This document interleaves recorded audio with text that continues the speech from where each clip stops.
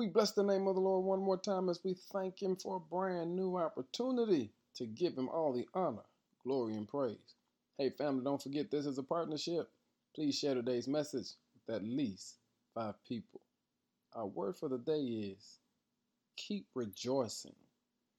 In Philippians chapter 4, verse 4 says, always be full of joy in the Lord.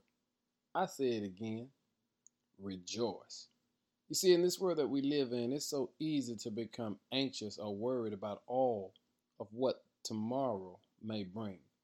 There's so many things that we find ourselves vacillating between worrying about. We worry about our children. We worry about our finances. We worry about some health crisis. We just go from one extreme to the next in worry. And if you are not careful, you will lose your joy because you continue to worry.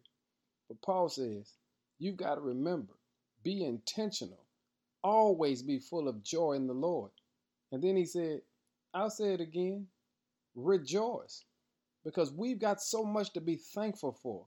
And family, let today be a day of rejoicing.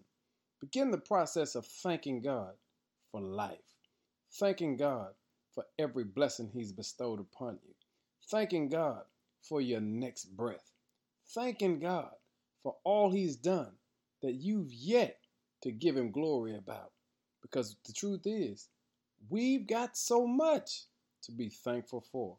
And today, I encourage you, let worry go and begin the process of rejoicing. Always be full of joy in the Lord. I say it again, rejoice. Now give Him some glory. In Jesus' name, amen.